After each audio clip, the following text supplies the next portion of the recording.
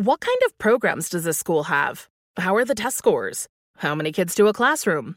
Homes.com knows these are all things you ask when you're home shopping as a parent. That's why each listing on Homes.com includes extensive reports on local schools, including photos, parent reviews, test scores, student-teacher ratio, school rankings, and more. The information is from multiple trusted sources and curated by Homes.com's dedicated in-house research team. It's also you can make the right decision for your family. Homes.com. We've done your homework. Hey everyone, this is Jody Sweeten from the podcast How Rude, Tanneritos. I've been needing a quick getaway with my family, and the 2024 Hyundai Santa Fe is the perfect vehicle to take us there. It has standard third-row seating, so I'm able to pack my entire family, plus pets, in the car, while also having enough room for our camping essentials. Available H-Track all-wheel drive will get us through any dirt trails, and available dual wireless charging pads will ensure we never have to worry about getting stuck with a dead phone in the middle of nowhere. Visit HyundaiUSA.com or call 562-314-4603 for more details. Hyundai, there's joy in every journey. Focus Features presents Back to Black. I want people to hear my voice and just forget their troubles. Experience the music and her story. Know this, I ain't no Spice Girl. Like never before. That's my daughter. That's my Amy. On the big screen. I want to be remembered for just being me. Amy Winehouse, Back to Black, directed by Sam Taylor Johnson. Rated R, under 17, not a minute without parent. Only in theaters May 17th. On the Bechdel cast, the questions asked if movies have women in them. Are all their discussions just boyfriends and husbands, or do they have individualism? The patriarchy's effing vast. Start changing it with the Bechdel cast. Jamie, I'm so sorry that I made you Shut do up! this podcast with me. Shut up! It's all Put my the camera fault. down. Shut up! I know. keep recording the podcast. It is your fault. Shut up. That's basically the movie, right? Done. More or less. Yep. Oh, Heather. Poor Heather. Hello and welcome to the Bechdel cast. My name is Caitlin Durante. Or is it? No, I'm kidding. I truly, I have so many thoughts about just the ethics of this movie are so wild. I feel like the wildest thing to me is being like, no, actors, we're going to use your full government name and then market it as if you have died. Anyways, my name's Jamie Loftus for now. And this is our podcast where we examine movies through an intersectional feminist lens, using the Bechdel test simply as a jumping off point to initiate a larger conversation. Hell yeah. There's a lot of different versions of the Bechdel test. It is a media metric created by queer cartoonist Alison Bechdel, originally as a one-off bit in her comic collection Dykes to Watch Out For back in the 80s, but has since been adopted as a way of talking about gender as it's portrayed in big, cool movies. There's a lot of different versions of the test. The one we use is this. We require that there be two characters of a marginalized gender with names speaking to each other about something other than a man for 2 lines of dialogue or more. Wow. It's so true. I forgot to pay attention to it for this movie. I think that it does, though, right? Because Mary and Heather. Mary Brown. About the Blair Witch. Oh, yeah. Mm-hmm. That's a super pass. All right. Well, let's end the episode. So, sorry, goodbye. our guest didn't get to speak. JK, we talk about this from time to time, that people think our podcast is just talking about whether or not a movie passes the Bechdel test. And it's my favorite way to find out that someone has been lying to me about listening to the podcast, which is very funny because it's like, I truly don't give a shit if people listen to the show or not. Like, you can just admit that you don't. Yeah, but I like to imagine, I'm like, well, I guess you wouldn't like the show if you really thought it was us teasing that great mystery apart for the better part of 2 hours. Anyways, you're listening to this. You know that's not the case. We're covering the Blair Witch Project, and we have an incredible, long-anticipated guest wearing, you cannot see, an incredible, inappropriate shirt. Yes, scary stories to tell in the dark. Our guest is the host of the podcast American Hysteria. It's Chelsey Weber-Smith. Hello. I couldn't be more thrilled to be here and analyze this, one of my most favorite movies of all time. So thank you so much for having me. Thank you for being here. Truly, we're so pumped. Do you spend the whole episode trying to figure out what is so American about the hysteria? Right, yeah. I'm so glad that you suggested us doing this movie because it feels so Chelsey Weber-Smith expanded universe coded. I have so many questions about how the Blair Witch mythology ties into stuff you've covered over the years. I'm just so pumped. I've turned into some kind of weird de facto Blair Witch expert, or at least I like to think that. I've gone on a few podcasts talking about this movie. And, I think 11-year-old me would be pretty thrilled about that. So shout out to the past me. Hell yeah. Well, tell us all about your relationship with the Blair Witch Project. The Blair Witch Project. Yeah, I was 11 when it came out in 1999, and I was very much in the camp of thinking it was real. And I remember hearing about it. I have no idea how I heard about it, probably just being on the internet. And I was obsessed with the website, which I'm sure we'll get into, which was kind of part of the expanded universe of this movie, which is as important as the movie itself is the marketing behind it. And, my parents were going to see it because I come from a very horror-oriented background, and they were pumped to see it. And I think they probably knew it was fake at that point, but I'm not sure. But I was pissed because they were going on a date and not taking me. And so I ended up just watching the sci-fi documentary that they made as a supplement.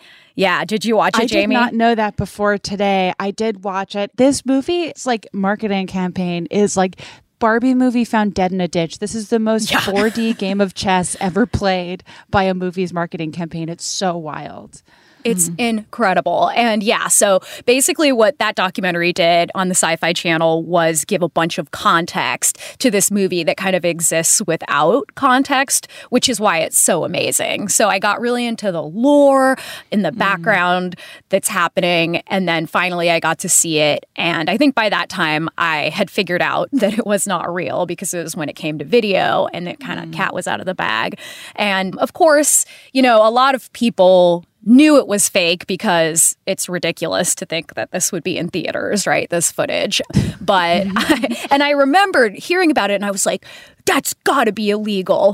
There's no way they could show this police evidence footage of these people who went missing. But yeah, I just absolutely loved kind of digging into it because not only was it this documentary, but they had a website that had all of the documents and all of these different interviews and information about these missing people. And yeah, it was just such a full experience. They were on message boards, adding comments to people talking about it to try to stir up different reactions and to kind of control the narrative that way. So I think just having that experience as an 11-year-old, I just started to make the Blair Witch stick figures. There's actually currently one hanging in our yard because I still make them every Halloween. That's so cool. Yeah, but I started to make them and hang them in weird places to scare people. When I went camping, hang them on the trees outside strangers' tents, an absolute little stinker, as you guys say. True blue. That's the colloquial term. Yeah, exactly. Yeah. Actually, it's the scientific term. I think that kind of explains how it's been a part of my very DNA since the beginning of my interest in this type of content, hoaxes and hysteria around some of the elements included in this. It's a commentary, I think, on a lot of things. So we'll get into it. Yes, we will. So was this sort of close to your patient zero for a lot of the work that you do now? I don't think that's wrong. Yeah, I think it probably makes a lot of sense because I so enjoyed being hoaxed, which is of course not always true, but it feels like one of those hoaxes that didn't really cause any damage. Like it was just kind of a whole lot of fun. I'm sure there's elements of it, but it didn't, to me, add to the satanic panic too much of the 90s coming out in 99 as it did. And that would have kind of made me have a little bit more of a sour relationship to it because I don't like demonic, satanic horror movies very much because I think it kind of continuously keeps this satanic fear going. But it definitely still has those elements of even like the witch hysteria of the witch trials of the 1600s in America, which is foundational, even though we've never done an episode on it, which is funny. But yeah, I think it is very much part of the fabric of what started my love of folklore and legends, because it was such an interesting folklore, whereas a lot of folklore is pretty boring. But when you mix it with kind of an urban legend situation, more modern, then you get my attention. Yeah. Caitlin, what's your history? I saw this movie in a drive-in movie theater in 1999. Woo! Yeah. Awesome. Brag. Wow. I was 13 and I was so scared. I was like, this is the scariest movie I've ever seen. And I don't think I've changed my mind since then. Like I, to this day, think it might be the scariest movie I've ever seen. I know there are haters out there, but I think it's so scary. I think it's such an effective horror movie. And then I watched the sequel a bunch. Blair Witch Book of 2, Shadows. Book of Shadows, not to be confused with National Treasure 2, Book of Secrets, of course. Secrets. That's true. Yeah, in Blair Witch 2, do they kidnap the president? The president of the United States. They do not, but a bunch of bummer. I, for some reason, watched the sequel several times, or specifically Book of Shadows in the early 2000s, because I thought it was just like, I don't know, just like a cool extension of the first one. And I also, to prepare for this episode, watched Blair Witch, which is the third installment of the franchise that came out in 2016, which I don't remember it even coming out in theaters. It's something I feel like I should have been aware of. It was not that long ago, but I was like, what is this movie? I don't remember that coming out at all. And it had a theatrical release and everything. It made like $45 million at the box office. Anyway, I watched it. I also thought it was very, very scary.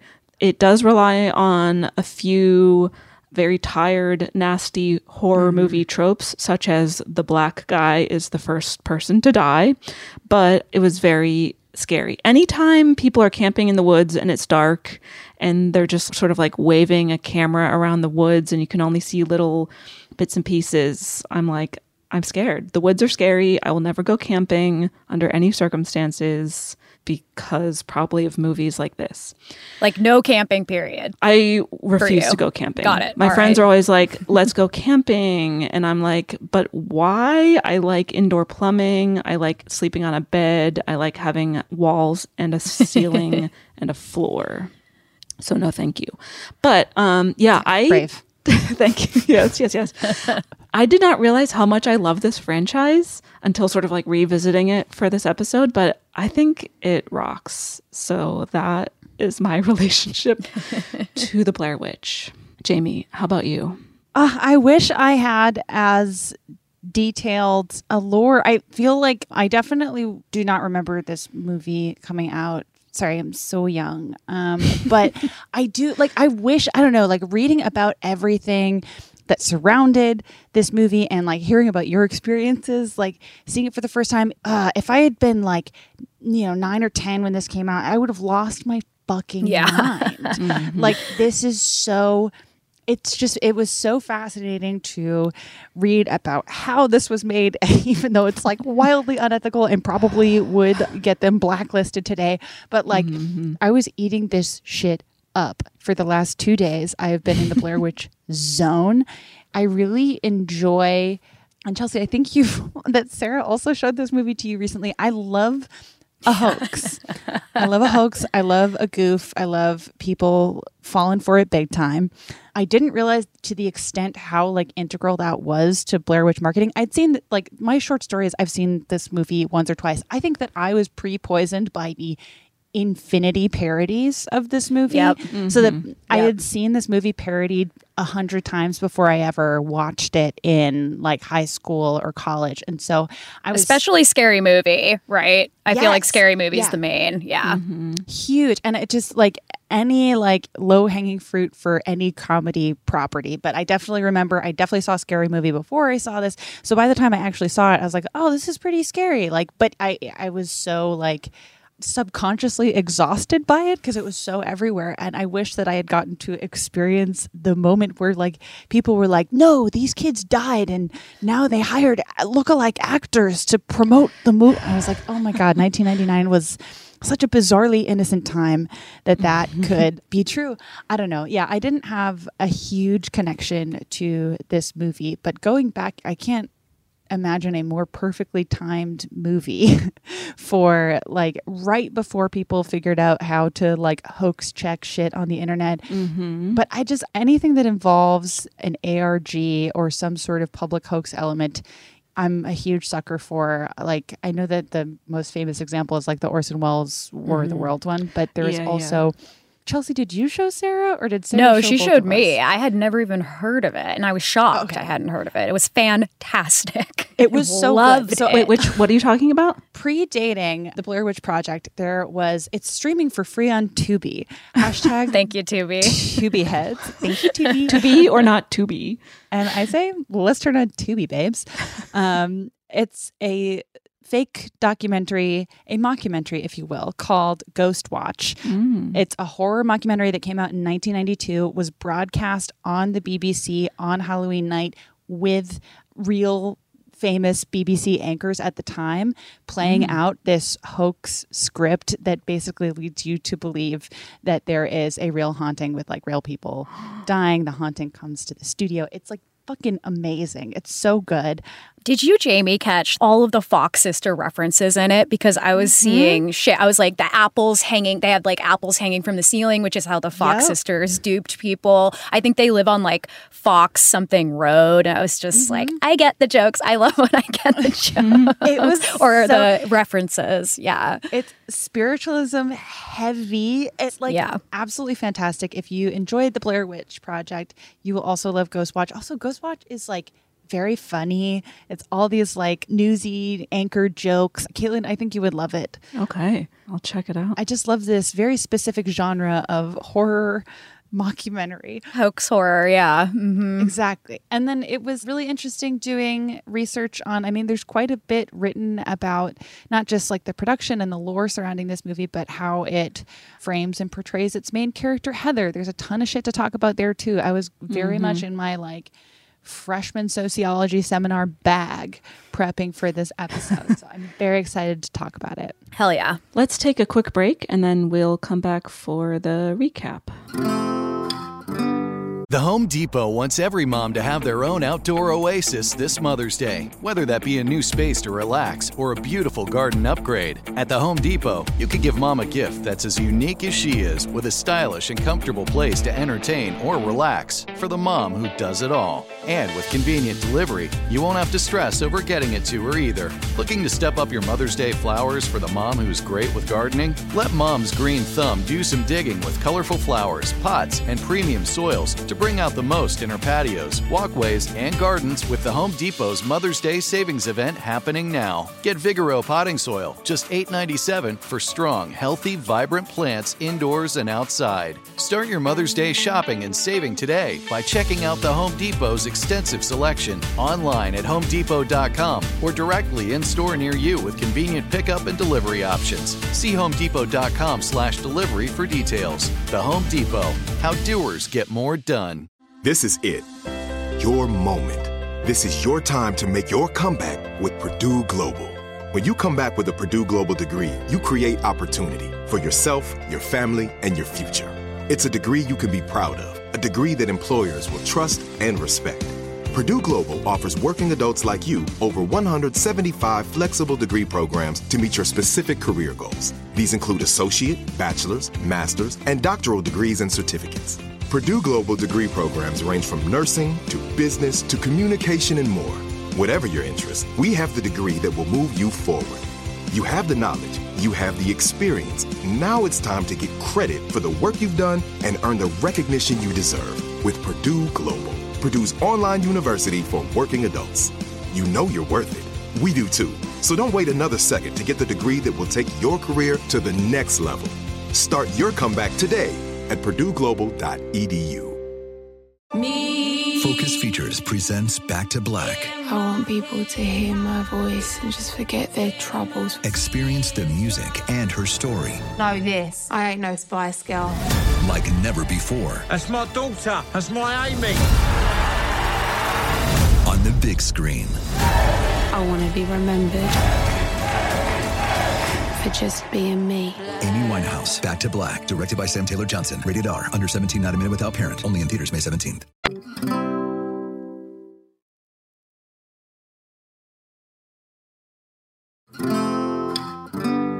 And we are back. And here is the recap of the Blair Witch Project. So we open on text on screen that says that in October of 1994, 3 student filmmakers disappeared in the woods near Burkittsville, Maryland, while shooting a documentary. And then a year after their disappearance, their footage was found. And then we start watching the footage because this is famously a found footage style movie. We meet the director of the documentary, Heather, played by Heather Donahue, and she's just preparing for a trip to the woods to make this documentary on a local legend, the Blair Witch. Then we meet Josh, played by Joshua Leonard, who's helping Heather to shoot the doc on a 16mm film camera. They then pick up Mike, played by Michael C. Williams, who they are meeting for the first time. They've kind of like hired him to be the sound guy. And then they start shooting some stuff, including shots of a cemetery that holds an unusually high number of graves of children, many of whom died in the 1940s. Which I was also just like, anytime they're like, oh, a lot of kids used to die, you're like, yeah. Yeah, like 50%. That just used to be how it was. Also, right. Mad nerd time, dork report. I went to Burkittsville and I took a picture exactly where Heather stood. Chelsey. Whoa. That's the greatest. I went with my friend Will Rogers, who is also a big Blair Witch head, who does all of our voice acting. And we just had such a beautiful time. And we really wanted to camp, but we didn't have time. But I will camp in those woods one day. Caitlin, you want to come? Not even a little bit. So we also see them interviewing a few locals in Burkittsville, formerly known as Blair, Maryland. They're asking about the Blair Witch, and the locals share various scary stories and legends that they've heard over the years. There's mention of a man named Mr. Parr, who in 1940 murdered 7 children, where he would bring them down to his basement in pairs and make one of them stand facing the corner while he killed the other one. Also, I guess we should have placed a trigger warning at the top of this, because there will be a lot of discussion of murder. It's the Blair. This is the one time where I'm like, if you need a trigger warning for the Blair Witch Project, I literally do not know what to tell you. That's fair. That's fair. Yes. I'm a conservative on this issue. She's putting her foot down on this world culture. Yes. Just so you know, everyone, children aren't murdered on screen, but there's a lot of like lore that is talked about in the movie, and a lot of it is children dying. It's the Blair Witch Project, you guys. It is the Blair Witch Project. If I receive a single email about this, I'm going to lose it. Okay, so they also interview a woman named Mary Brown, who has a reputation around town as being like, you know, not very reliable. She's quote unquote a lunatic. And she talks about how she had an encounter with possibly the Blair Witch when she was a child. And she describes what she saw, and it's scary and spooky. And she's like fucking iconic. Yeah. She is the legend. Oh, I just absolutely adore her. And I love that the movie, spoiler alert, bears out that she was completely right the whole time, and that they are, I guess, plot punished for assuming the worst of her. Yeah, true. That was also the only movie that that actor ever acted in, I believe. Well, actually, she signed up to be an intern. They advertised in like the local paper that they needed an intern, and she showed up, and her house was exactly like that, including like the weird stick fence. So she's very much like, I'm sure we'll get into this, but many of the actors were just people who lived in the town who were told a rough outline of what they wanted them to say, and then they ad-libbed like the whole thing. Oh, interesting. Okay. Which is like amazing, because it's like all of them are great. Yeah. Everyone is great. So the good. performances are incredible. Her name was Patricia DeCoux. R.I.P. She has passed away, so let's rip. Oh, rip in heaven. Patty. She was wonderful. And I also loved the interview that I always remember is the mom with the kid who's like, it's just a scary story. And I guess that she also, that was like basically no instruction whatsoever. It was just like, Chelsey, correct me if I'm wrong, but just like pretend you know what the Blair Witch is and like here's sort of what you should say. And she did not sign a release. And so the filmmakers had to like tried to find her for weeks because she just gave the best improvised interview. And for some reason, that's the interview. I mean, like obviously Mary Brown, but I love the mom one. It felt so real. She's amazing. And the little girl the whole time is like trying to close her mouth. She keeps being, no. And then she goes, it's just a scary story. It's not real. And then she turns to the camera and just goes, it's real. And it's it's true. And it's so funny. But I did really quick watch today an interview with them like that was made in like 2020 or 2019. And the girl's all grown up. And hear this. She is wearing a Korn sweatshirt. And I thought that was incredible. Okay. What a legend. Girl. I love it. I want to be her friend. Which, if you think about it, Korn was one of the big instigators, unintentionally, of Woodstock 99, which is happening in the same year, which I feel is an interesting cultural it's all connected. coincidence. Yeah, it is. Were we ever so young?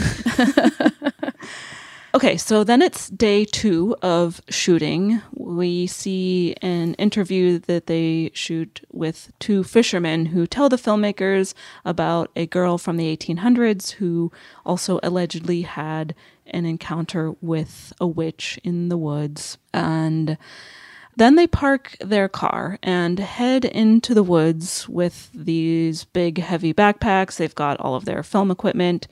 And they're making their way to Coffin Rock, where, as legend has it, 5 men were bound together, disemboweled, markings were etched into their skin, and then their bodies mysteriously vanished as if someone had taken them. Each man's hands tied to another man's feet. It's just the way Heather talks when she's on camera. I was going to say, I love it's so student film where she's just like clearly, I don't know, parroting like TV talk. Yeah. It's so good.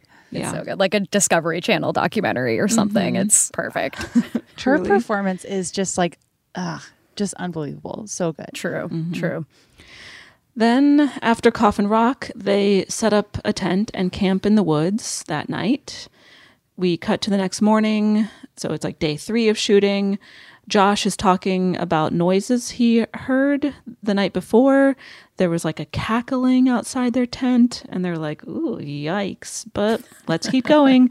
So they start hiking through the woods to find a cemetery that's supposed to be there. But there's no trail. They're kind of lost. They argue about where they're going and whether or not Heather knows where they actually are. Tension is very high among the group. But then they finally figure out where they are, and they come upon this kind of like makeshift cemetery where it's these strange piles of rocks that someone had clearly like assembled. It wasn't just found this way in nature. And then there are like these sort of like man-made nests in trees that are also filled with rocks.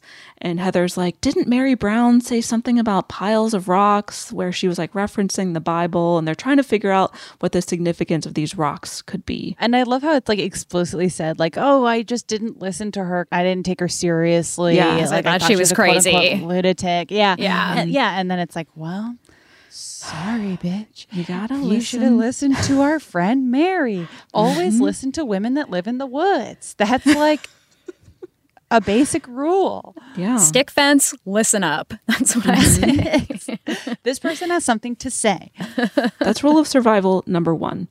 Okay. So that night they set up camp again by this makeshift cemetery. They hear some more scary sounds off in the distance, but they don't see anything. Then we cut to the next morning, and now they're headed back to the car. But they're deep in the woods. They might be lost again. Heather is constantly insisting that she knows exactly where they are. But Josh and Mike are both pissed at her, and they do not manage to make it to the car. So they have to set up camp again and sleep in the woods that night, and then they hear the same strange noises as the night before. It sounds like large branches are cracking. They hear footsteps. They're very scared. And every night it gets closer and lasts longer? Is that the general? It intensifies, every night. They wake up the following morning to discover that someone or something has made 3 piles of rocks right outside their tent, almost as if to symbolize the 3 filmmakers and their graves. Anyway, so they're like, let's get the fuck out of here. So they pack up, but oh no, they can't find the map. So now they're more lost than ever. They accuse Heather of losing the map, and so they're very pissed at her again, until Mike admits that he threw the map in the creek the day before because he thought it was useless. He kicked it. Yeah. What a tantrum. Kicked Yeah. a map. What a big baby. What? Oh, ooh. I forgot because Heather's apology is so iconic that I sort of forgot that it's basically Mike's fault that they're lost. Yeah. I feel like Mike, he has his moments throughout the movie, but Mike, he's got to go. He does. And he does. will He does. I mean, fair enough. He does. Yeah. So they're very pissed at Mike for doing this. They get into a screaming match. They eventually calm down, but the whole crew is now extremely defeated. They find another spot where there's all sorts of scary stuff. These like sticks that have been tied together. They sort of look like stick figure drawings. They're like the iconic image of this movie. Very recognizable. But they're still lost, and so they have to make camp again for the night. And they wake up in the middle of the night to voices right outside their tent. And then suddenly there's something kind of like rustling their tent from the outside. So they take off running, but it's dark and they can't really see, and they're super freaked out. They find a spot to hide until the sun comes up. And then they return to their campsite. Their stuff has been fucked with. Josh's belongings are covered in this like weird slime, some witch goo or something. And they're all just like absolutely on the brink of losing their minds. It also seems like they're going in circles where they spent an entire day walking in one direction. They walked south, but they still somehow ended up at the same exact spot where they started that day. There's like this log that had like fallen over a creek, and they end up at the same log. One of the scariest parts to me. Yeah. This isn't a spoiler, but the third installment of the franchise, simply called Blair Witch. You're like a full franchise. I'm a franchise head.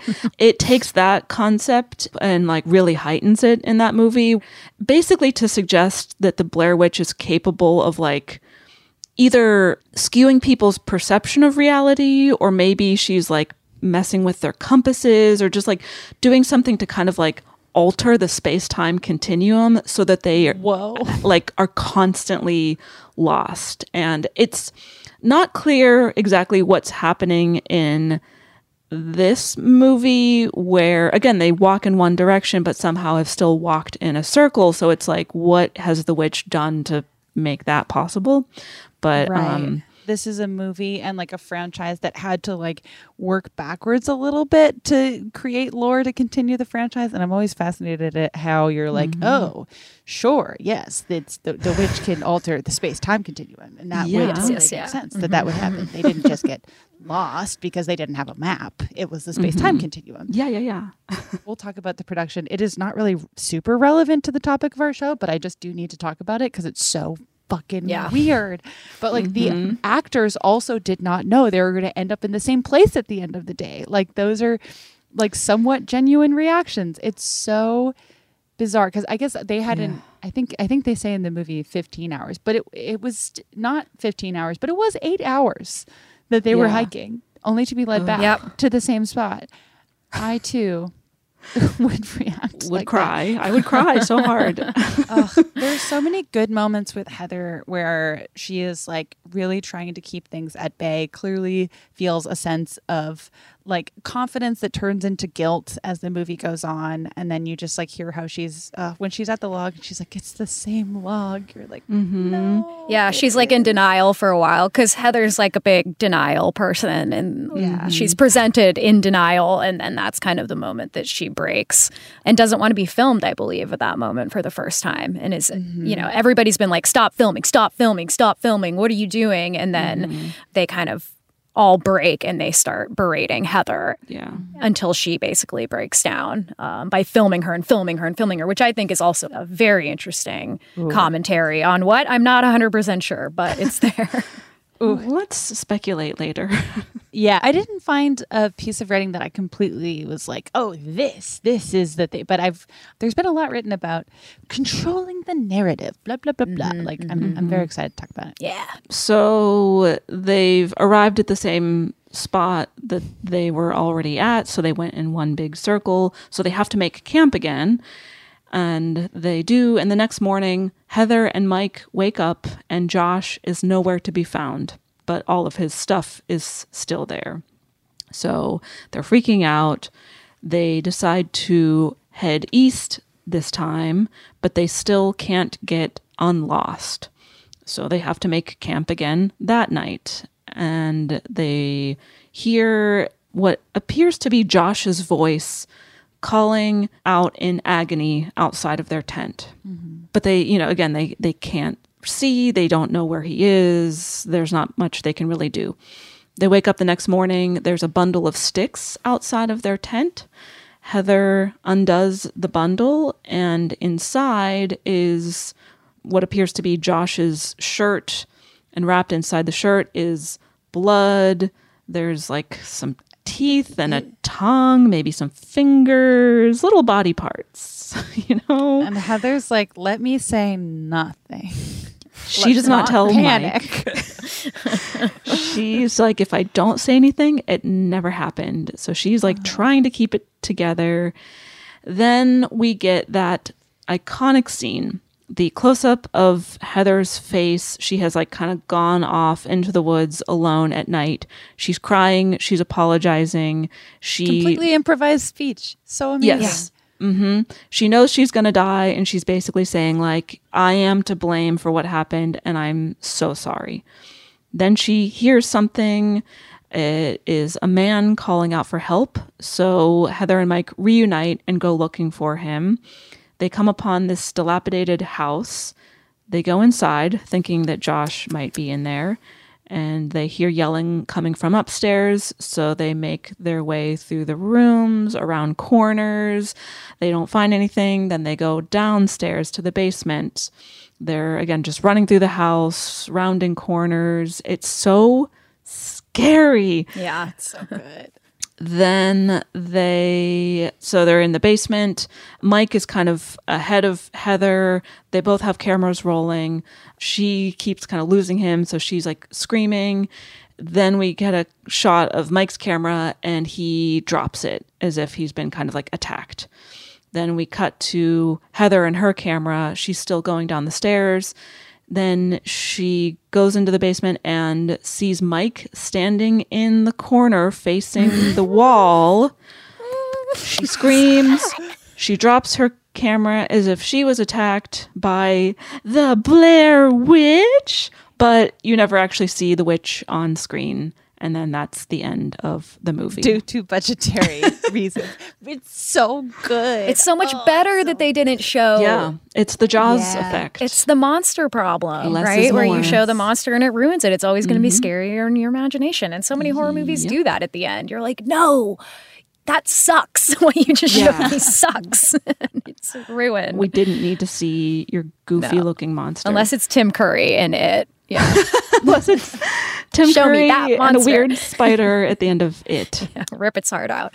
I read that they had someone appear and like they thought they shot footage, but it didn't come out or something like that of like someone on the production wearing all white and wearing white pantyhose on their head. And then they were like, no, don't need to show that. That was like, I don't know it even if they meant to show it or not.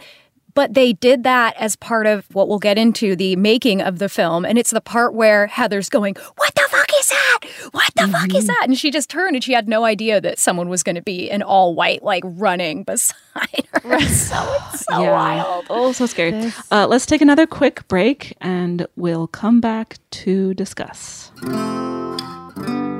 The Home Depot wants every mom to have their own outdoor oasis this Mother's Day, whether that be a new space to relax or a beautiful garden upgrade. At the Home Depot, you can give mom a gift that's as unique as she is, with a stylish and comfortable place to entertain or relax for the mom who does it all. And with convenient delivery, you won't have to stress over getting it to her either. Looking to step up your Mother's Day flowers for the mom who's great with gardening? Let Mom's Green Thumb do some digging with colorful flowers, pots, and premium soils to bring out the most in her patios, walkways, and gardens with the Home Depot's Mother's Day Savings Event happening now. Get Vigoro potting soil, just $8.97 for strong, healthy, vibrant plants indoors and outside. Start your Mother's Day shopping and saving today by checking out the Home Depot's extensive selection online at homedepot.com or directly in store near you with convenient pickup and delivery options. See homedepot.com/delivery for details. The Home Depot, how doers get more done.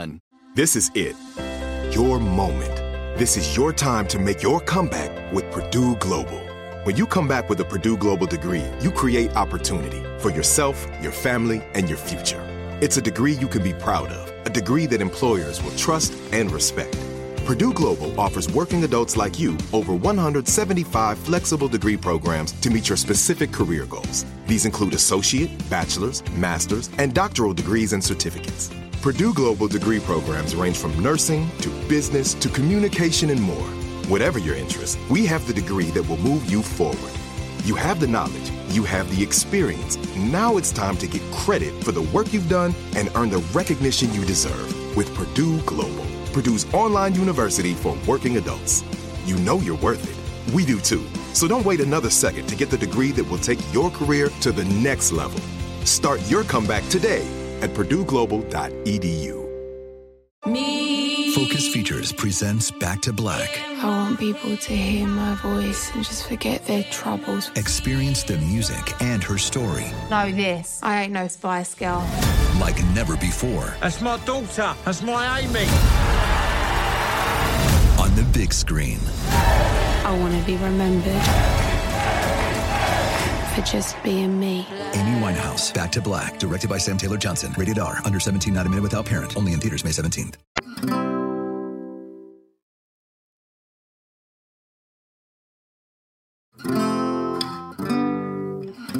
And we're back. I would love to start by talking about the production of this movie, just because it feels so important to like so much. I mean, I guess maybe not to feminism, but whatever. It's so important. I think there's relevant stuff here. There very much is. This is a movie written quote unquote, because it's heavily improvised, outlined and directed by two guys, Daniel Myrick and Eduardo Sanchez.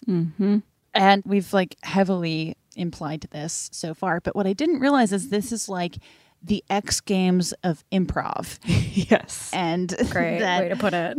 The actors were actually obviously knew they were in a movie, but did not know what was going to happen. They did not know who was going to die or when. The part that sits least well with me about the turbo improv approach is that they were given less and less food so that they're acting the ethical issues are many, but I had no idea that is the way that this movie was made, and I found it fascinating. Yeah, the directors, and then there's a producer named Greg, who were real Greg behavior. Truly, they in the casting call let people who auditioned know that it would be a highly improvised, difficult shoot, and then they all got paid $500 or something.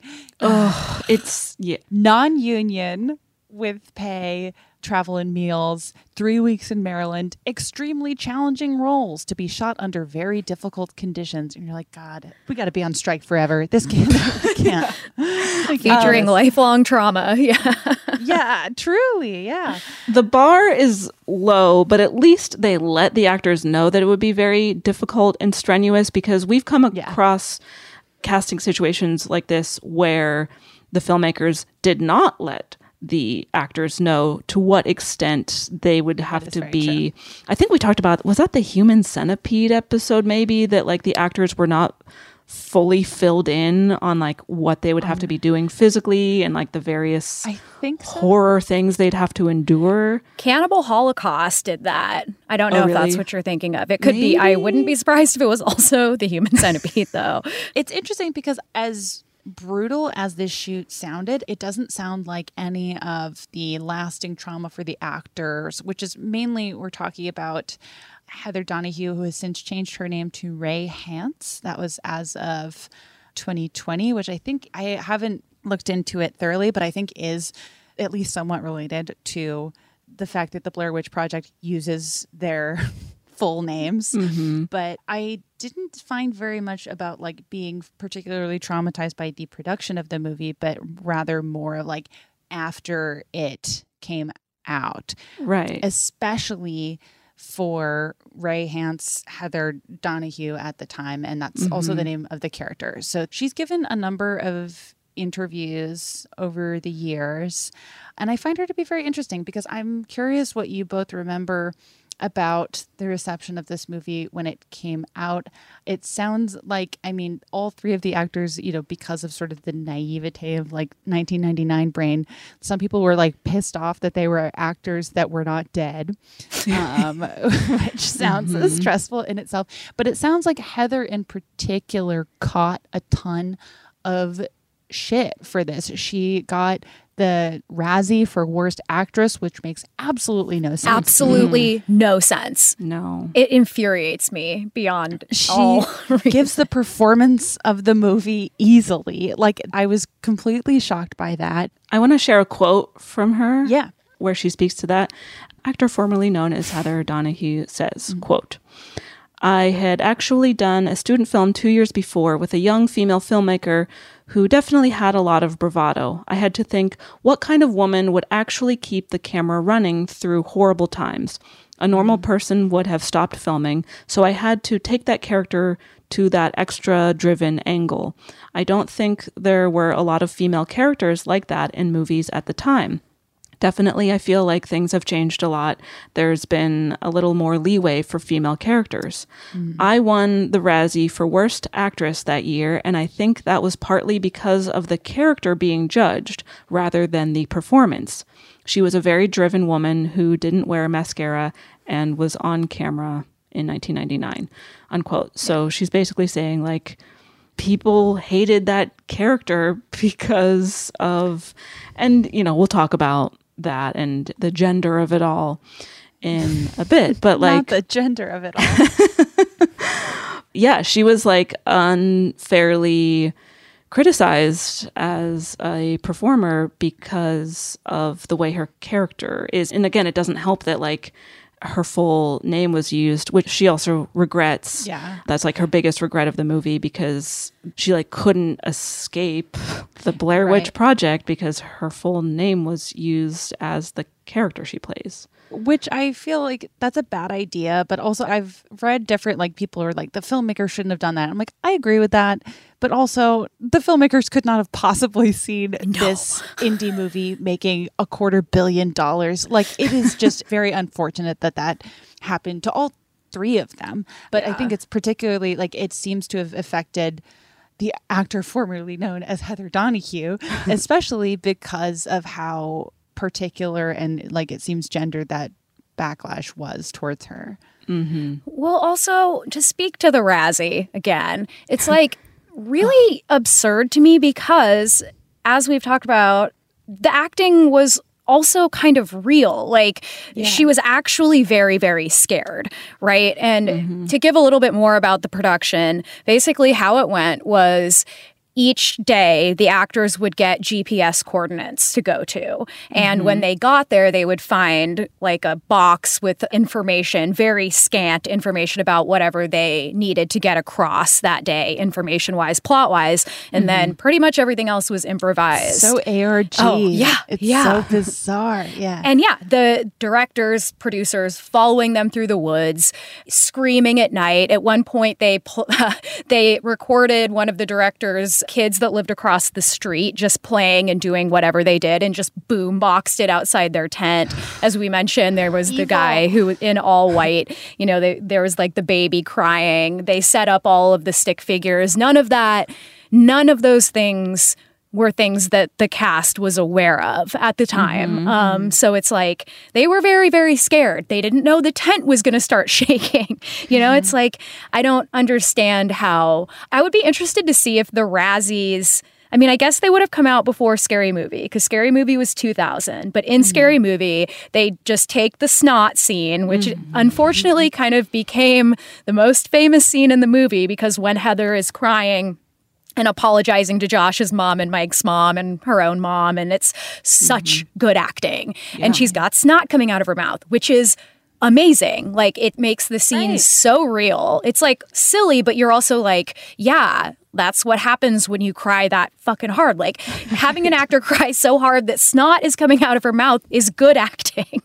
And then it was parodied in Scary Movie so much, and it was just like so much snot coming out of her mouth, or her nose. That was funny. But, it's like, it cast a pall kind of backwards on the movie, and now people just think of her with snot pouring out of her nose. Which, it's so annoying. It's so unfair to her. And I mean, she also, in that same interview that you were quoting, Caitlin, like, describes like the frustration of like using her real name, making her essentially like IP belonging to the Blair Witch Expanded Universe, which sounds infinitely frustrating. Again, in a way that I don't think is malicious, because who could have seen it? But it's still like, it seems like the conversation and the parodying around this movie affected her particularly in ways that feel very like of the time, because we don't even see Heather on screen very much, because like she, as we'll talk about in a bit, is like for the most part dictating what you see and how you perceive what's going on. But for the few shots, I guess that like people were fat shaming her or like judging her body, and like, which is just, this is a quote from, I believe this is from The Week oral history of this movie that came out 8 or so years ago. She says, "No size 8 woman was playing the lead in dirty jeans with no mascara, with unwashed hair. No ingenue was willing to be so unfuckable. I was the most unfuckable ingenue to ever be in a blockbuster.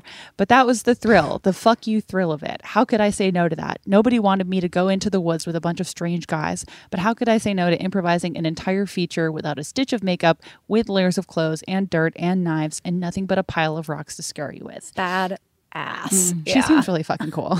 And then she retired from acting and became a weed farmer. And I'm just like, God bless. Icon. Good for you. Also, before she got cast in the movie, she was a founding member of an improv company called Red Shag, and she was in a feminist off-Broadway fringe movement theater called Collision Theory. So feminist icon, actor formerly known as Heather Donahue, in a feminist off-Broadway fringe movement theater. It's so fucking cool. But it's like just even hearing, I think part of the point of this, like part of what makes this movie plausible is that everyone looks like people. And like, and after several days in the woods, which they were, everyone looks like shit, because how could you not look like shit? But of course, the only backlash, you don't hear about how Mike looks like shit after 3 days in the woods. You only hear how Heather looks like shit and judgments of her, which again, it's like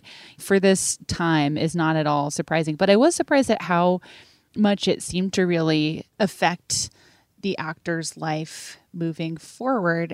And I appreciate that she's been vocal about that through the years. And it's funny because it's like it's not that she's unsupportive of the franchise. Like, she mentions that she saw the 2016 Blair Witch movie and thought it was really good and all this stuff, but also met with the filmmakers or the producers or whoever was in control of the franchise and was like, please just keep my name out of it. Because the franchise, like, as you both know, continues with like her brother goes back to try to find out what happened. And it's like, her name is like connected as a dead person. It just sounds like absolutely maddening. And also I'm like, how many people in the world have ever had this problem?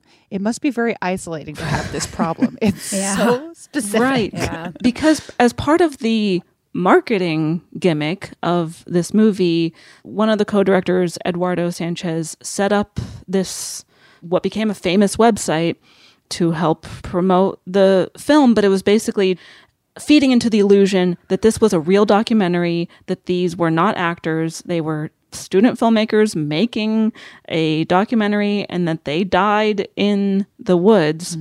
So much so that like those 3 actors were like listed as having been deceased on IMDb for like a full year or something like that. And a bunch of people thought that those people had actually died. And so like, so the actors' parents were getting calls being like, I'm so sorry that your kid died. Like, condolences And calls. like, what kind of weird ass person is like, I've got to call up this mom and give condolences? It's so strange.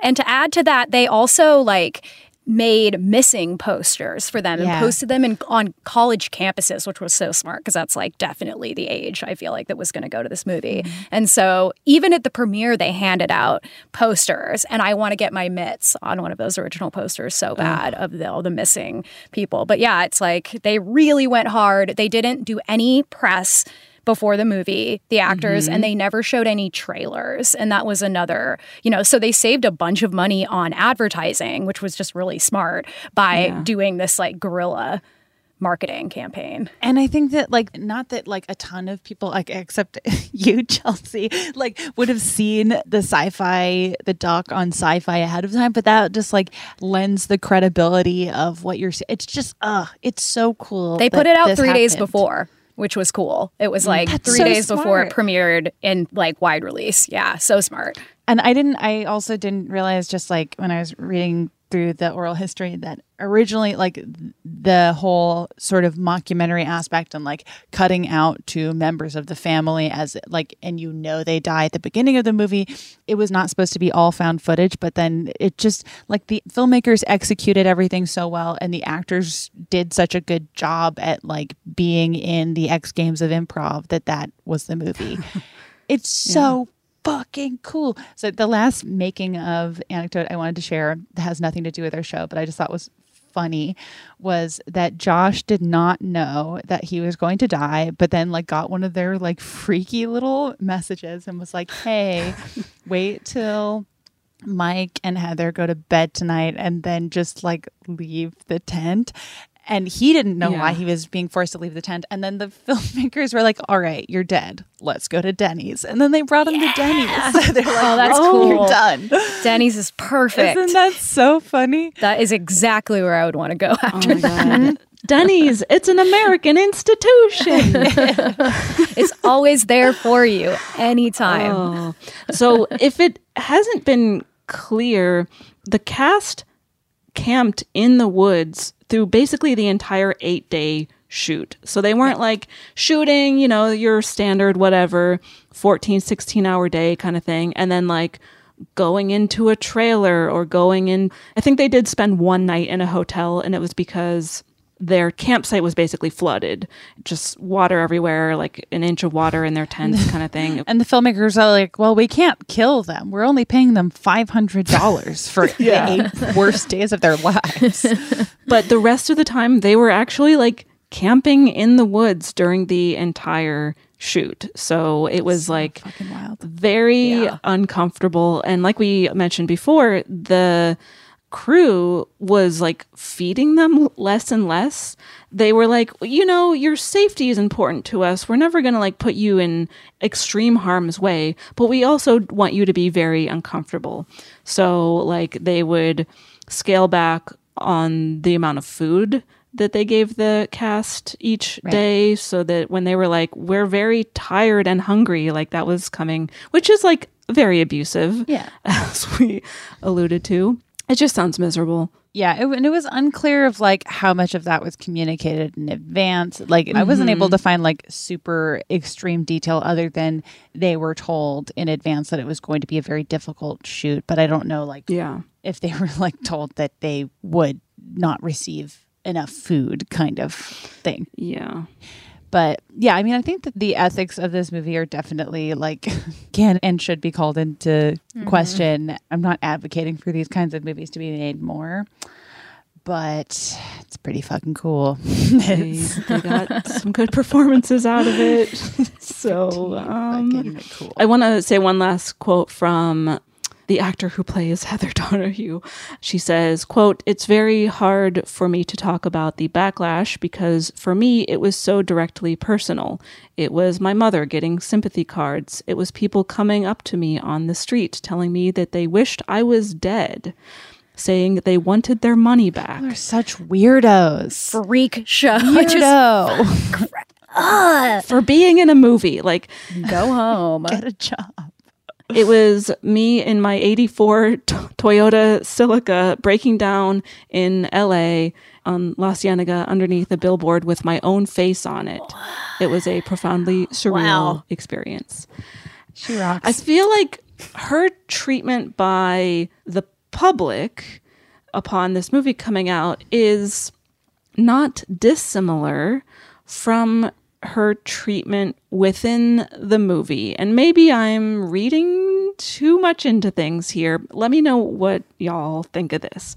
Because as I was watching the movie, and having, not to brag or anything, but having directed a few student films myself, I was picking up on a very familiar sensation of like implicit gender bias, where obviously the cast of this movie / the crew making this documentary about the Blair Witch within this movie has one woman and 2 men, and the woman is in charge. She's the director of the movie. This is her project.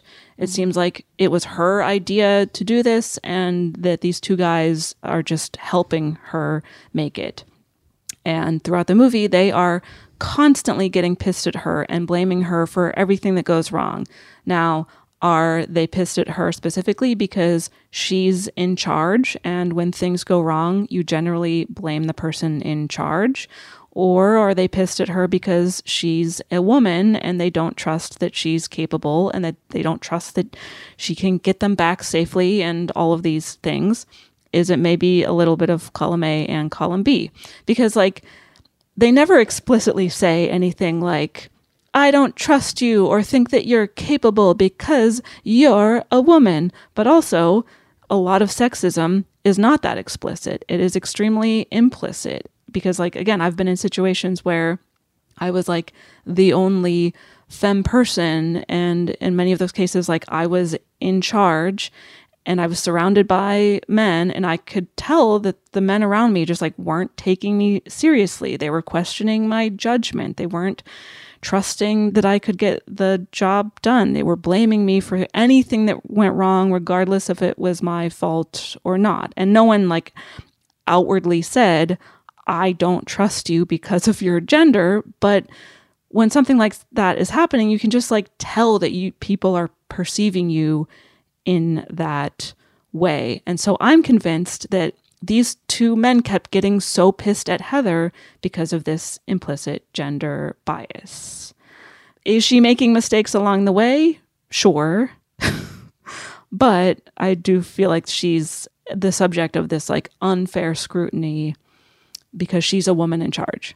That's also supported by the fact that so much of this movie is improvised under duress. So it's like your natural biases, and this is not to say that the two actors hate women or anything like that, but I do feel like the instructions they're given are so vague that, like, of course, your biases are going to sort of like bubble to the surface in those kinds of situations. It feels like a very bizarre, like a Stanford prison experiment kind of way to reveal those biases.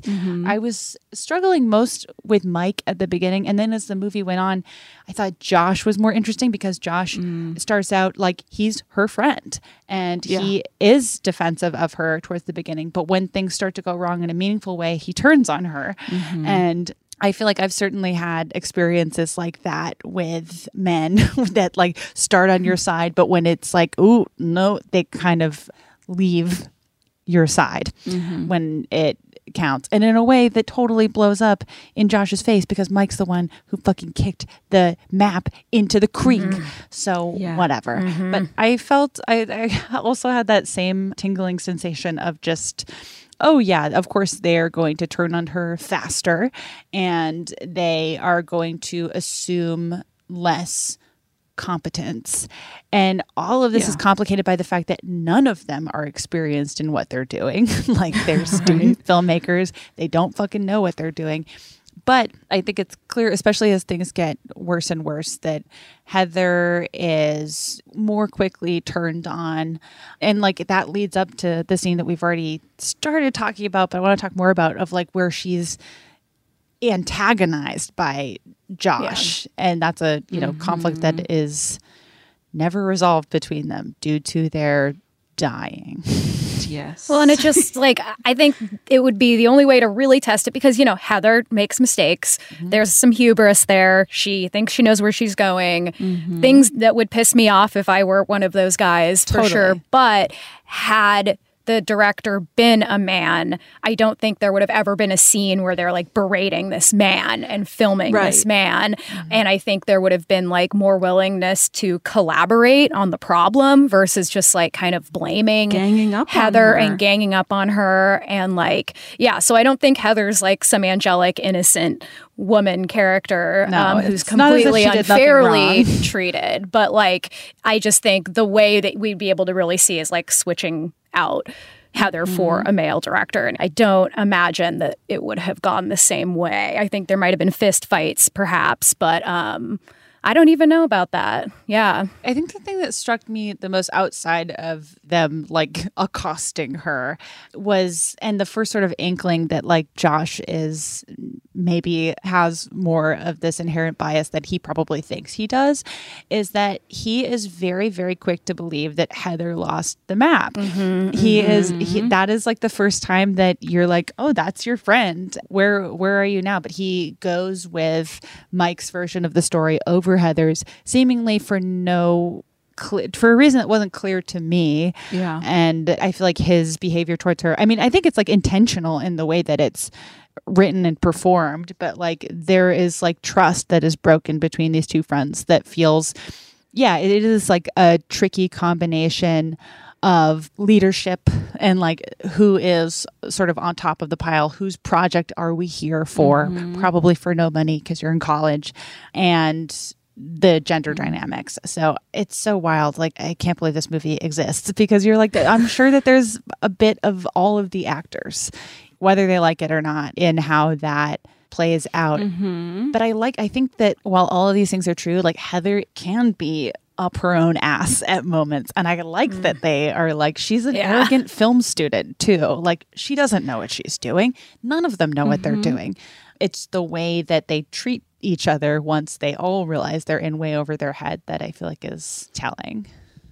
Well, to that, like you said, Jamie, I appreciate that we have a flawed female character on screen because so few movies allow a woman or a femme of any kind to be flawed. They're so often portrayed as these like one-dimensional, perfect little angels who never make mistakes. They have no bad qualities, which is obviously not what being a human is. Right. Or like the expectation of like hyper-competence in any woman in the front of a movie. Right. So I like that she is, she displays a lot of hubris. Although I do believe because one of the major sources of tension between them is that they keep blaming her for getting them lost, and she keeps insisting that they are not lost. And it's hard to tell what's actually true. Like, does she know exactly where they are in the map and where they are going, like she says she does, and it's just the witch who's again like altering their perception of reality or whatever the witch does? Is it that she's like too proud to admit that she is actually lost, and she wants to inspire confidence that she is capable and she does know where they're going and that she's not leading them to danger, that kind of thing. But because sense of direction has so many gender stereotypes attached to it, in that men stereotypically are perceived as a gender that is really good at directions, and they know where they're going, and they just have an inherent sense of direction, and then they can just look up at the sky. Or alternatively, I think that there is like a stereotype that I find less true as time goes on, but that if they are lost, they cannot admit it. They won't stop and ask. They will not stop at the gas station. Right. No. Yeah. It's so embarrassing. Meanwhile, women are perceived stereotypically as people who have a really bad sense of direction and who just like cannot navigate where they are or where they're going. And I think that plays a large part into why I feel like there's such strong implicit gender bias among these characters, is because such a huge part of the tension between them is maps and senses of direction and where they're going and that kind of stuff. Even when Mike admits to kicking the map, he blames Heather by saying it was useless anyway. So like, I kicked it because you got us lost to the point where this map is useless. So why not just fucking kick it in? Because, you know, it didn't matter anyway. So furious because she's like, it was useless to you, parentheses, because you don't know how to read it. But it was not useless to me. I knew exactly where we were on that map. And I like believe her as she's saying that. Like, I think that's probably legitimately true. And it's just that the witch is doing stuff to them. Even if she's not telling the truth there, like, that's not the reason that he doesn't believe her. So it doesn't even matter to me. Doesn't matter. Because I was like, I don't know if I believe her. It seems like she was kind of bullshitting to some extent in the previous day, but it's like, it doesn't really matter because I think that like Mike doing that is even more telling because he doesn't know her. He has no reason to not trust that she doesn't know what she's talking about. He met her yesterday. So this is like a bias that has nothing to do with who she is. Right.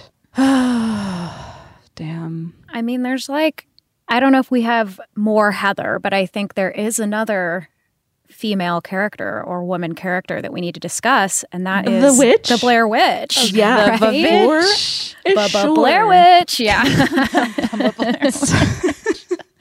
And, you know, I think like when you do watch the Blair Witch Project, you don't get any information about kind of where or who this Blair Witch actually was. When you watch the documentary, you learn about the character of Ellie Kedwick, who was a witch who was accused of like drinking the blood of children. And these children in the town came, or like the whole town then like tied her to a tree. She died of exposure. She had like strange symbols carved into her by this group.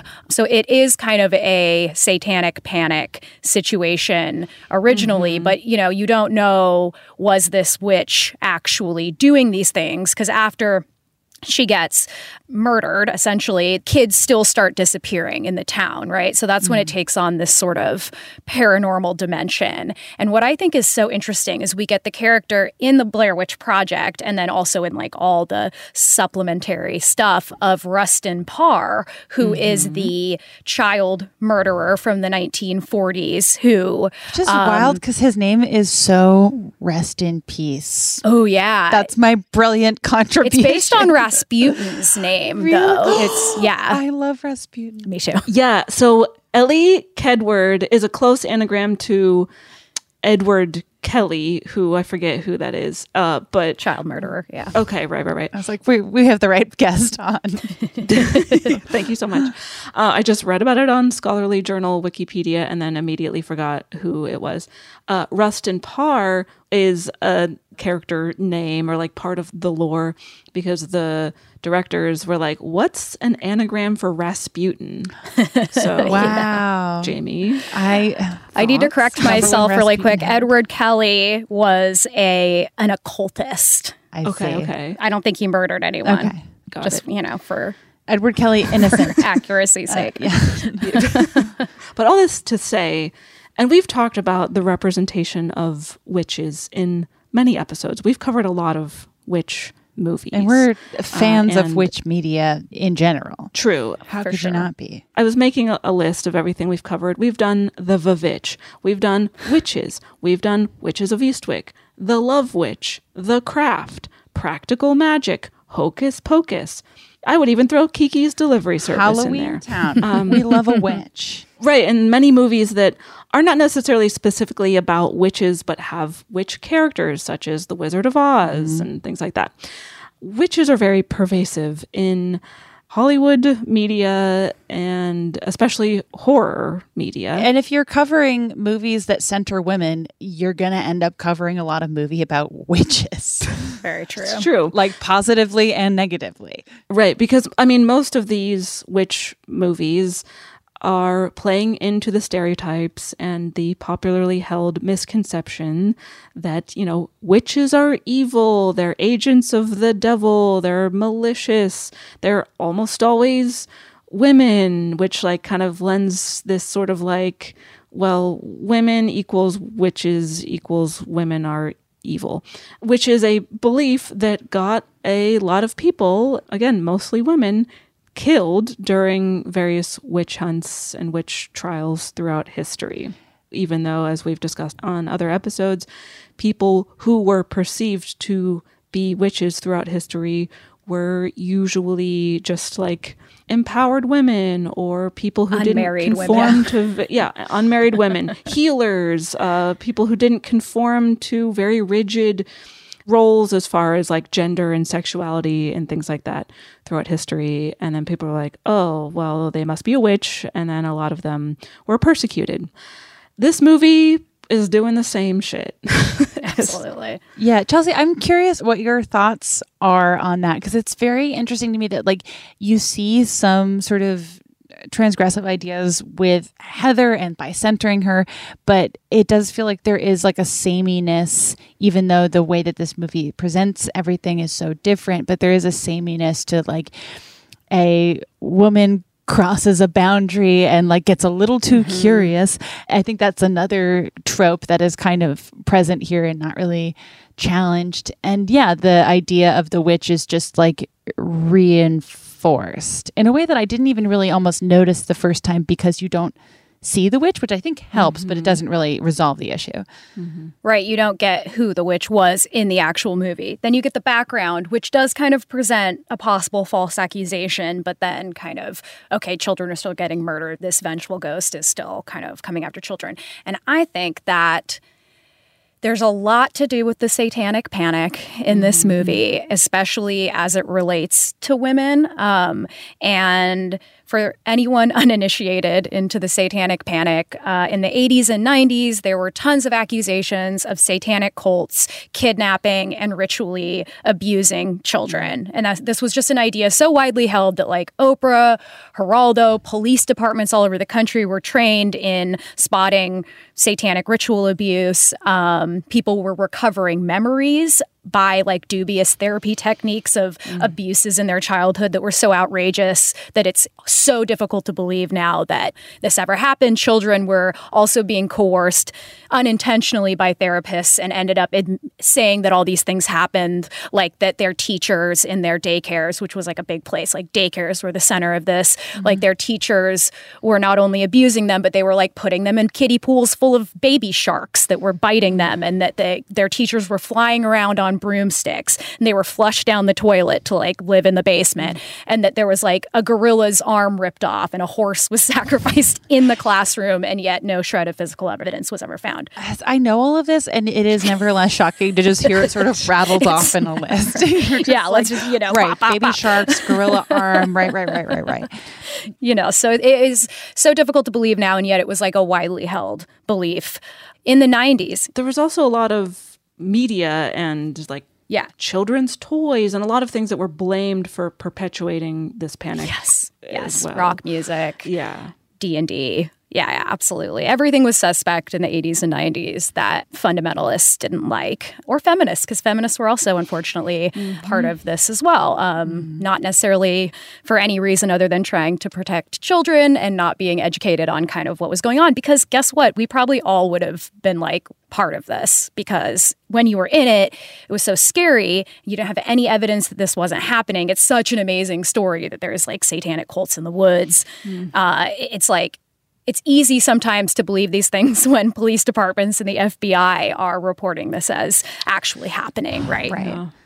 But then I think there's an interesting thing happening at the same time where, like, on one hand, the satanic panic largely blamed women. Like, a lot of the people who went on trial for abuses were women who were said to be sexually abusing children in these satanic rituals. And it also had a lot to do kind of in retrospect around the fact that women in the 80s and 90s were starting to work more and more and be outside of the house, and daycares were becoming a lot more popular. And so a lot of people, including myself, sociologists who look back on this, do believe that a lot of this backlash toward these daycares had to do with the fact that they were this symbolic thing that said, okay, women are no longer mothers. Like, women are coming out of this long-term position as only homemakers.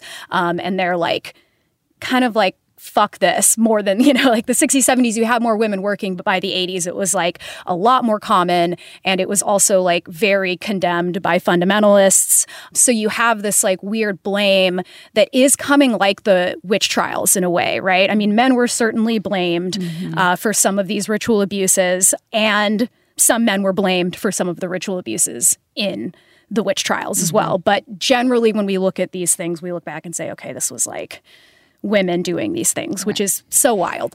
But then in the 90s, rattling this off, you also have third wave feminism, which I think is like, that's why I think you get so many like good witch movies, because even like The Craft is still like kind of an empowerment film. It's like also has sort of the hubris of power and the problems with that. But, I think there was a reclaiming of the witch in the 90s that came along with this new kind of feminism that was just kind of retelling these stories in a new way. So you have kind of all of those influences throughout, because they're writing this movie throughout the 90s, right? It comes out in 99, but throughout the 90s, like, we're still having the satanic panic happening. And originally the movie was supposed to be more satanic. They were supposed to find all these like satanic artifacts and pentagrams in the house. And then they changed direction for whatever reason. Which I'm grateful that they did. This is not quite Blair Witch adjacent, but I also feel like connecting things to daycares, it also feels so tied in with like the stranger danger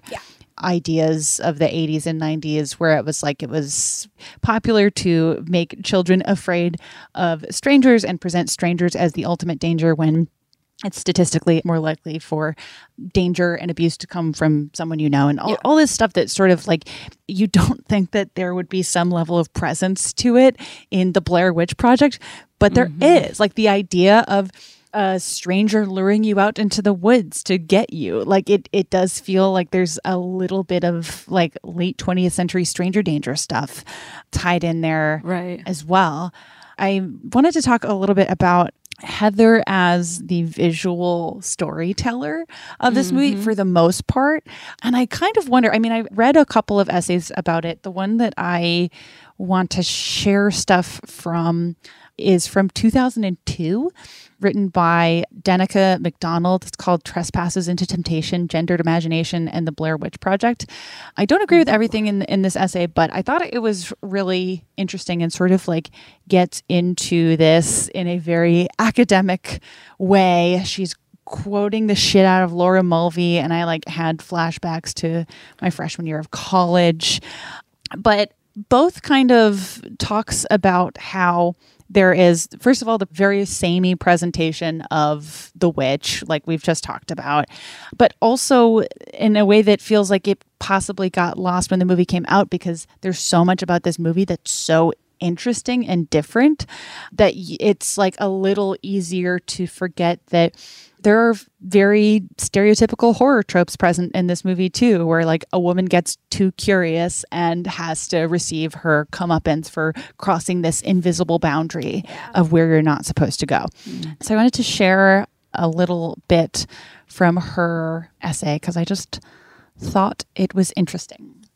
Quote, "For the first half of the film, Heather is the strongest character in the film. She's focused, organized, domineering.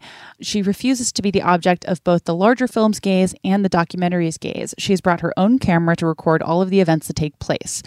Moreover, the project was her idea. She takes possession of the only map for the excursion as well as the only compass. It is also Heather who has scouted out the project and who leads the excursion. Literally, she holds all the cards. However, out of all the characters, it is Heather who has the most difficulty accepting the reality of events around her. Thus, when she realizes she is losing control of her controlled and well-planned project, she frantically dismisses what she cannot explain. She repeatedly refuses to accept the seriousness of the situation she finds herself in and desperately tries to hold on to what is real by repeating phrases such as, 'Things like this just do not happen in America. This is America. It is impossible to get lost. And it is impossible to stay lost,' which I wonder how improvised that line was, because that to me, I was like, wow, that's a fucking like doctoral thesis worth of something to talk about inside of that. And then they all scream, 'God bless America.' Yeah. Or the two guys just start screaming that, which I think is interesting too, right? Like she says that and then they just start screaming these like American anthems. Yeah. Just because, you know, they've obviously lost it a bit, but that's also interesting. But the idea of like, and I genuinely don't know how intentional this was in the filmmaking because of how it was made, but I think it's very rare to, in general, give anyone who's not a man a camera and give them narrative control. I love that they give that to Heather, and they also take it away from her in certain moments where it's like, technically, most of this movie is presented by quote unquote the female gaze, but it isn't, because of not only the moments where you see the black and white of, I think Josh is shooting. Josh's camera, but also it's like inherent to the movie. And I think like the website lore that 2 male directors were hired to edit it. So fascinating. I don't know even what to make of it, because a lot of it feels like probably unintentional, but to like have a woman at the front of a movie thinking that she is controlls the gaze of the movie, but everything about the way it happens is taken out of her control and is like sort of used to undermine her credibility as a storyteller, because you know that she dies when the movie starts and you get to see all of these things that she doesn't want you to see. I just think it's very interesting. I can't think of another movie like it. I know. Definitely. And then the America stuff, it just, I don't know. I feel like that's almost like a little cherry on top of what you were talking about just now, Chelsey, where it's just like sort of the exceptionalist arrogance of Americans and of like this like specific late 20th century kind of moment where you're like, a bad thing wouldn't happen in America. And you're like, oh, baby, hang in there. This is like so similar to me to another thing that I am absolutely obsessed with, which is the story of the Donner Party. And they are another group of people who kind of marched into a situation believing that everything would be completely fine, because sort of that maybe partially because of the halo of protection that we have as Americans, or we think that we have, because of this idea of like manifest destiny. Like, this is our land. This is our place. Like, nothing bad can happen to us because, like, we are chosen to go westward and, like, it's sanctioned by our higher power. And so we can act however we want, because the Donner Party they did things like stop and party for 3 days when they were like 2 weeks behind the weather. They did these things that landed them in this situation, believing hucksters who told them they'd be completely fine going in this other direction and getting lost. And there are a lot of parallels between these two stories. Not to say that, it's the same intention behind going into the woods, but there is something like particular to me, I don't know, about like 3 white young people going into the woods being like, everything's going to be totally fine. We're going to like go. And I would do this, speaking as someone who would absolutely have done this and absolutely been the Heather of this situation. I think we all would have been the Heather at different points in our lives. Not a judgment, just a fact. Yeah. So I think that there's still like an interesting thing about that, like hubris, because that's a big theme of this film, is like, you think you can go and chase like the paranormal and you can go after like these stories, and you have like this idea of a halo of protection. I used to travel in just such dangerous ways. I used to hitchhike and do all these things, and looking back, I'm like, yeah, I absolutely had this like idea that I was protected somehow. And there is something to that as well, like that lens of some kind of privilege or some kind of invincibility that also has to do with youth, of course, like the folly of being in your early 20s. Yeah, sure. But yeah, I think that that's kind of another lens of like the overconfidence certain groups in America, myself included. Totally. Young, white, middle class people, Right. Yeah. And that's like so much of like what this movie shows feels just like experimental and possibly unintentional, where I don't know that we've mentioned this yet, but originally the directors envisioned it being 3 men who were leading this movie. And it wasn't until Heather auditioned and gave an amazing audition that they were like, oh, actually, we're going to put you at the center of this movie. So much of what is gendered about this movie is very possibly not a part of the original plan, but that's not to say that doesn't come into the performances and into the editing and into the marketing and into the reception. It's just so bizarre and fascinating. And the same thing of like, it's the late 90s, so I don't know, but it's like, I wonder how intentionally they were cast for race, for appearance. I mean, it's all kind of unclear, but it comes out just because of how the movie was shot and made and what it seems like the personal experiences of the actors were, because so much of them had to go into the parts. Totally. Yeah, the America stuff, I was like, oh, fuck. I totally forgot about that part of the movie. And I was like, wow. Oh, yeah. Not them cultural commentarying at the turn of the millennium. No. Well, one of the things Heather says is, when they're being like hunted in the woods and they don't really know who or what is hunting them, she says something like, well, they can't chase us forever because this is America, where we've destroyed most of our natural resources. Basically saying like, we're going to run out of forest eventually, and like we will come upon civilization. Not even totally misguided thought, but come on. Yeah, that would be my logic. Girly. If I was lost in the woods, I'd be like, well, if I just keep walking in a direction, there will be a road eventually. Yep.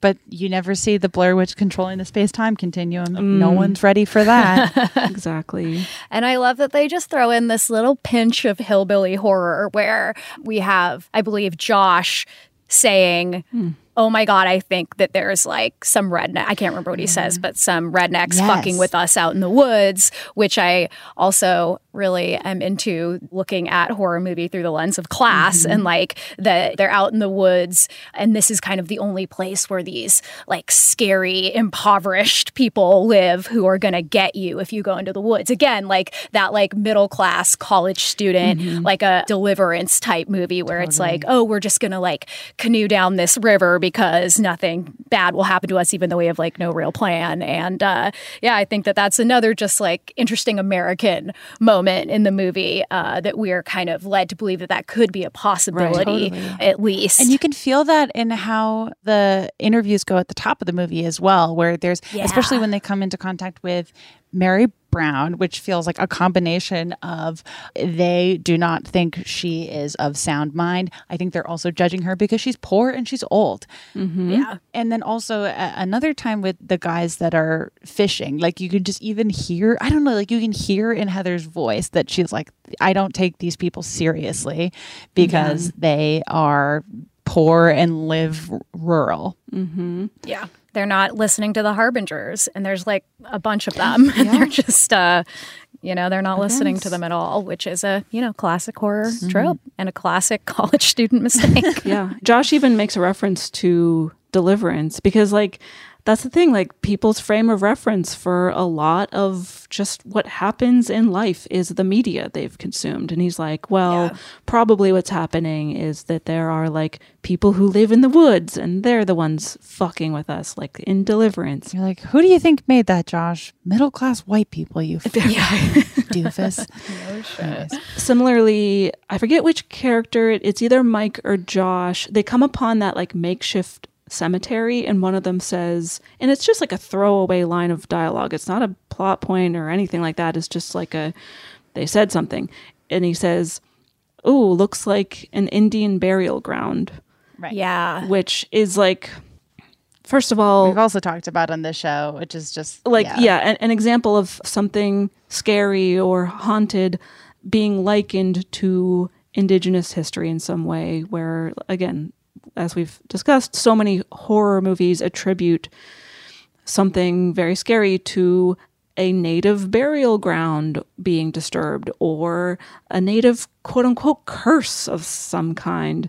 Something like that a character, again, just like makes a throwaway comment about. I feel like there's also a similar moment, another throwaway line where they talk about like voodoo or like I think they like see the stick figures and make a reference to how they're like voodoo dolls. We've also talked about this, the way that Princess and the Frog episode. Yeah, the way that voodoo is widely misrepresented in media. Yeah. It's such a fascinating like time capsule of these very specific biases that still exist, but it's just like the way it's laid out in this movie is very natural because it basically is. Yeah. Yeah, and these biases are coming out in like the acting because they don't have a script. So I am assuming that Josh did not have a script that said this is an Indian burial ground. Right. You should say something about this being an Indian burial ground. That's like just coming completely out of the influence that media has had on him. Completely. Yeah, which is just as interesting as a script. It's basically the same thing. It's still the writer/actor's bias being expressed. Which I feel like those three actors should have been credited writers on the movie since it's all their dialogue, but they were not credited as writing the movie. The only credited writers are the two directors, Daniel Merrick and Eduardo Sanchez, who wrote the outline for the movie. So yeah, they conceived the story and the basic plot points, but it was the actors. Right. But like the most iconic moment of this movie was technically written by the actor formerly known as Heather Donahue. Those are her words. Yep. I just wanted to point out two quick things. One is that, speaking of like their biases just kind of coming through in the dialogue they're improvising, a few of them make some fatphobic and like body shaming comments. Also, one of the guys is filming Heather when she's trying to pee in the woods, which is very gross. It's illegal. And they film her dirty butt. Yeah. Which is very evil friend behavior, I will say. Not that it excuses it, but zooming in on someone's dirty butt. Rude. I'll make the controversial observation that it could happen to any of us. then it's classic comedy. I would never do that. I would never film your dirty butt, Jamie. I just want you to know that. Jamie would film I might film your dirty butt. I don't know. It depends on how dirty it is. And Truth comes out. How feisty I was feeling on that day. But you wouldn't put it in the movie. I wouldn't put it in the final cut. Thank you. But I would maybe send it to a group text. Oh, yeah. Sure. Fair. Yeah, does anyone have anything else? Yeah, I think that's good. Yeah. I think that this movie does pass the Bechdel test. It does. Yeah, between Heather and Mary Brown. Yay. Mm-hmm. And if we knew the local that they're interviewing who's like holding the toddler in her arms, if we knew her name, which... It spiritually passes to me. Yeah. Her real name is Susie Gooch, which is also like an incredible name. I love Susie Gooch. I think it's also worth pointing out that there is no romance at all in this movie. So there's actually no conversation at all about a man romantically. It's like the only girlfriend we have is Josh saying like, my girlfriend's gonna know I'm missing. Yeah. And that's kind of like the only line. We're like, we get it, Josh. Yeah, you have a we girlfriend. get it. Does she live in Canada?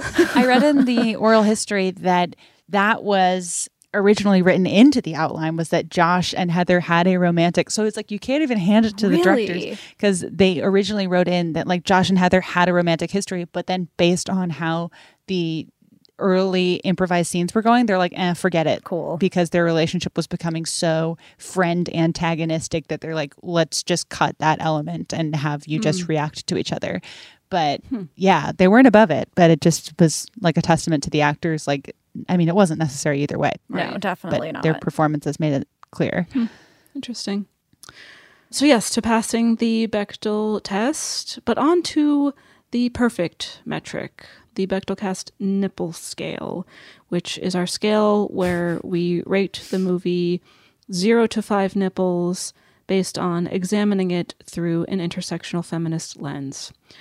And I will give this, 2.5 or 3 nipples, just because I really like the character of Heather in that I appreciate that she feels so authentically human in the way that women are not often allowed to be on screen.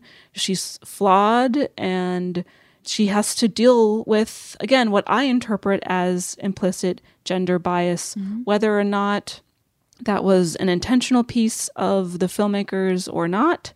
It is how I experienced the movie as I was watching it. Those two men's treatment of her felt extremely familiar to me in that very kind of gendered way where totally agree. They aren't coming out and saying it explicitly, but their behavior and just the way they interact with her and the way they do not really trust her at any point, again, felt as though they were harboring these sexist biases. And I think that's interesting to watch. And again, whether it was intentional or not, it is there to me. So, and it's something I never noticed until this watch of it either. But I also hadn't seen the movie since I was a teenager, probably. However, the lack of challenging of like the traditional witch narrative of, oh, of course, there was a witch who is evil because witches be evil murderers for no reason. That not being challenged at all, and that trope just being fully leaned into. And you don't get much backstory or lore of the Blair Witch in this movie, but in the 2 sequels, and I think I didn't watch that documentary that you were both referring to, but it seems like there's more lore that is canon to the property and to the Blair Witch that dives more into who the Blair Witch was and what she's all about. And again, it's just like playing into those tropes of like woman equals witch equals evil. So didn't care much for that. So with that in mind, I think I'll give the movie 2.5 nipples, and I'll give 1 to the actor formerly known as Heather Donahue, and I'll give 1 to Mary Brown, and then I'll give my half nipple to the woman who has the toddler. Yeah. Who gives a great Susie little Gooch. improvised. Susie Gooch. Susie Gooch. And Baby Gooch. Famously now a corn fan. And whose daughter is now a huge corn head. Yay, Baby Gooch. A corn Obsessed. cob, if you will. Totally corn filled. So yeah, that's my rating. Yeah, I'm going to go 3. I really enjoyed getting to talk about this movie. This movie does so many things. I don't even really care if it's intentional or not, because it's like what we have. And there's so few movies like it where it's like you are literally stress testing late 90s white middle class biases just inherently to how this project was made. Mm-hmm. It's so interesting. I have a lot of love for the character Heather and the actor formerly known as Heather Donahue and all of the actors. I mean, just like absolutely wild that they survived this experience. And again, whether intentional or not, the idea of like a woman controlling the narrative and having the narrative taken away from her after her death and also in the last day of her life, I think is really fascinating. And if it's a mistake, I don't care. It's fucking cool.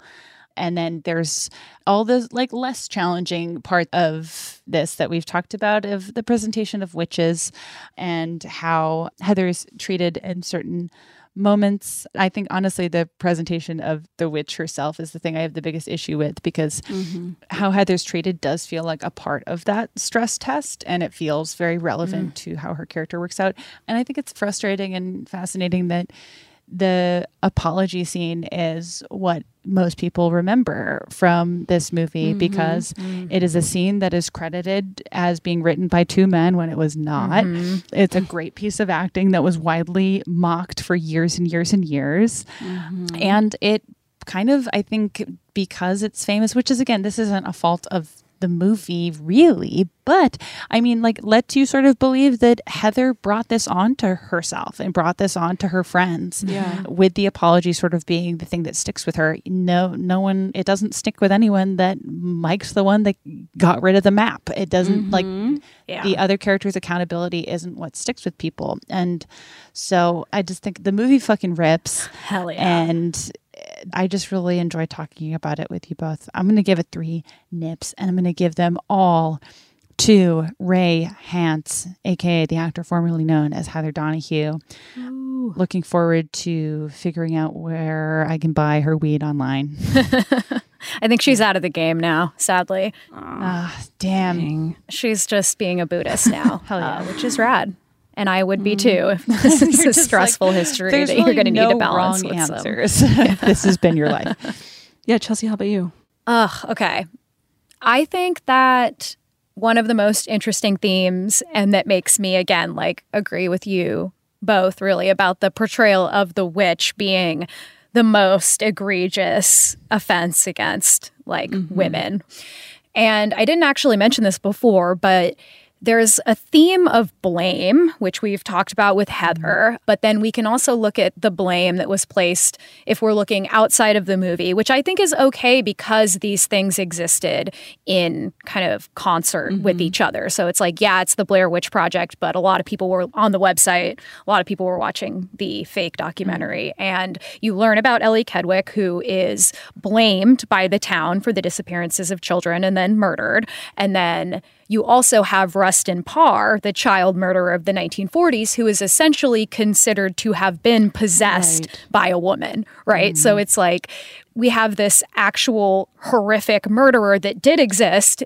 There's no lore. It's like Rustin Parr existed. He killed children. They were found. But it's still somehow a woman's fault. Like the map is somehow Heather's fault, right? So there's this like theme of blame that isn't really analyzed in any way. So let's see. I mean, I think I'm going to go up to 3 mostly because of my bias and being so in love and obsessed with this movie. Heather, Mary Brown, Ellie Kedwick. Hell yeah. And you know what? Maybe I'll give another. Well, no, I can't give one for marketing, but I would just like to say the best marketing that has ever existed in any franchise, period. And like completely impossible to replicate. Like it's just never again. So fucking cool. Never again. Chelsey, thank you so much for bringing this to us. I just like, there's no one I would rather talk about this movie with. That's so nice. I'm so grateful that you asked me on. And yeah, it was a joyride for sure, of hubris. What a wonderful camping trip. You know, in those Maryland woods, I'm from the Northwest, not as scary. Our woods are not as scary as those thin trees out there. Oh, it's so freaky. I want to go. So I guess we're camping, right? I'm coming. See you there. Here's a quick little story to end the episode with. I grew up in the middle of the woods in rural Western Pennsylvania. Whoa. There was a local legend that is like in local history books about this ghost who was haunting people, and then he manifested as this eternal flame. And so but this flame that like popped out of the ground one day was actually just like a pocket of natural gas that ignited maybe from lightning or something. But this flame, this like or eternal flame, ghost flame, was right outside my house where like my dad built a little like well, yeah. Obsessed. So there's a scary ghost story that existed on my property growing up. Okay. Your neighbor was the eternal flame. Yeah. Oh my it's like the legend of the burning well. I'll look into it. I'll see if I can find anything. I was like, you have to talk to Chelsey. Caitlin, listen. This is a great moment for self-promo here. This is, yeah. American Hysteria has been doing a new project called the Urban Legends Hotline. And you go to our website, AmericanHysteria.com, and you can leave a message about an urban legend that you had growing up. And then we turn it into like a very detailed and very intensive episode. Okay. So I would love if you called in and talked about this ghost flame, because I love it. And you never know what you're going to find. We analyze it through every possible lens. Newspapers.com. We're there. Hell yeah. I listened to the Pig People episode. That was a hotline episode, right? Yeah. It was. It was. Oh my gosh. Cannibal pig people murdering teenagers. That's the kind of stuff you can find on our show. Yeah. Tell us all about your show, where people can find it, etc. Yeah. American Hysteria. You can find it anywhere you get your podcasts. And we cover the fantastical thinking of Americans, moral panics, urban legends, conspiracy theories, hoaxes, crazes, anything that kind of stirs a large amount of people, we try to cover. So a lot of the shows are written narrative, me describing, talking, and we have clips. You know, it's a very multimedia project. And then we also have interview episodes with all kinds of cool guests talking about all kinds of cool topics. So I hope you guys come and listen. Hell yes. And thank you again for joining us. Come back anytime. Please, yeah. Just say the word. You can follow us on social media at BechtelCast. You can subscribe to our Matreon at patreon.com/BechtelCast, where you get 2 bonus episodes every single month, plus access to the back catalog of many, many bonus episodes, all for $5 a month. And you can get our merch over at tpublic.com/TheBechtelCast. And with that, let's go into the freaky house and get gone. A dream. I'm down. Bye. Bye.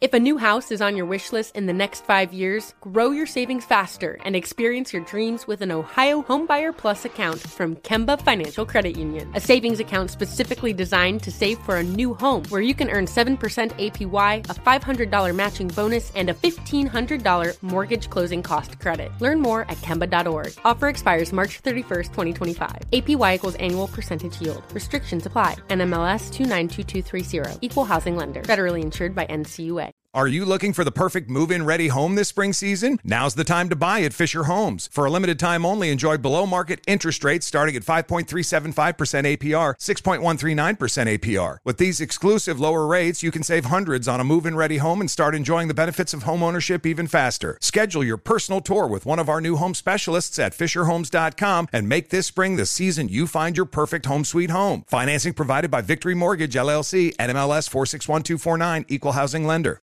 Good sleep should come naturally, and with the new Natural Hybrid mattress, it can. A collaboration between Lisa and West Elm, the Natural Hybrid is expertly crafted from natural latex, natural wool, and certified safe foams to elevate your sleep sanctuary and support a greener tomorrow. Plus, every purchase helps fuel Lisa's work with shelters and those in need. Don't put off a good night's sleep any longer. Get a Lisa mattress today for a sound sleep tonight. Visit lisa.com/iHeart. That's LEESA.com/iHeart.